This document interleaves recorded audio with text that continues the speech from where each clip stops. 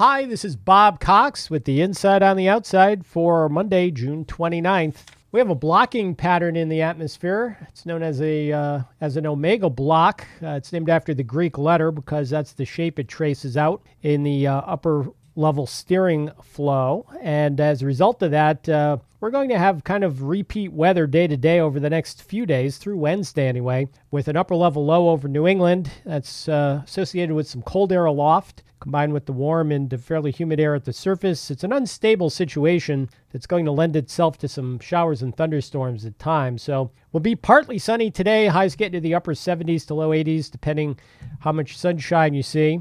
It'll be fairly humid with dew points in the 60s, and there will be a number of scattered, but in some cases locally heavy showers, and in some spots a thunderstorm that pops up today.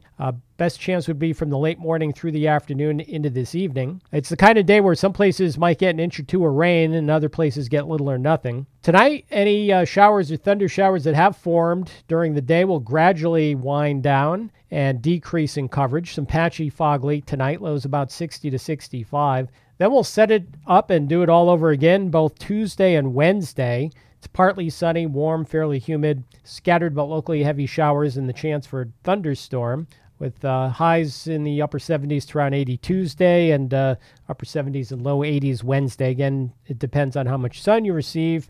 As we go into Thursday, it may quiet down a little bit as the upper low starts to lift out a bit. If we're lucky, we'll get through the day dry with a mix of sun and clouds and highs in the 80s. An early look at the upcoming holiday weekend shows a summery pattern. It'll be partly sunny as we go into Friday and Saturday, highs in the low 80s, which is about average for this time of year. And there is the chance for a shower or thunderstorm both days.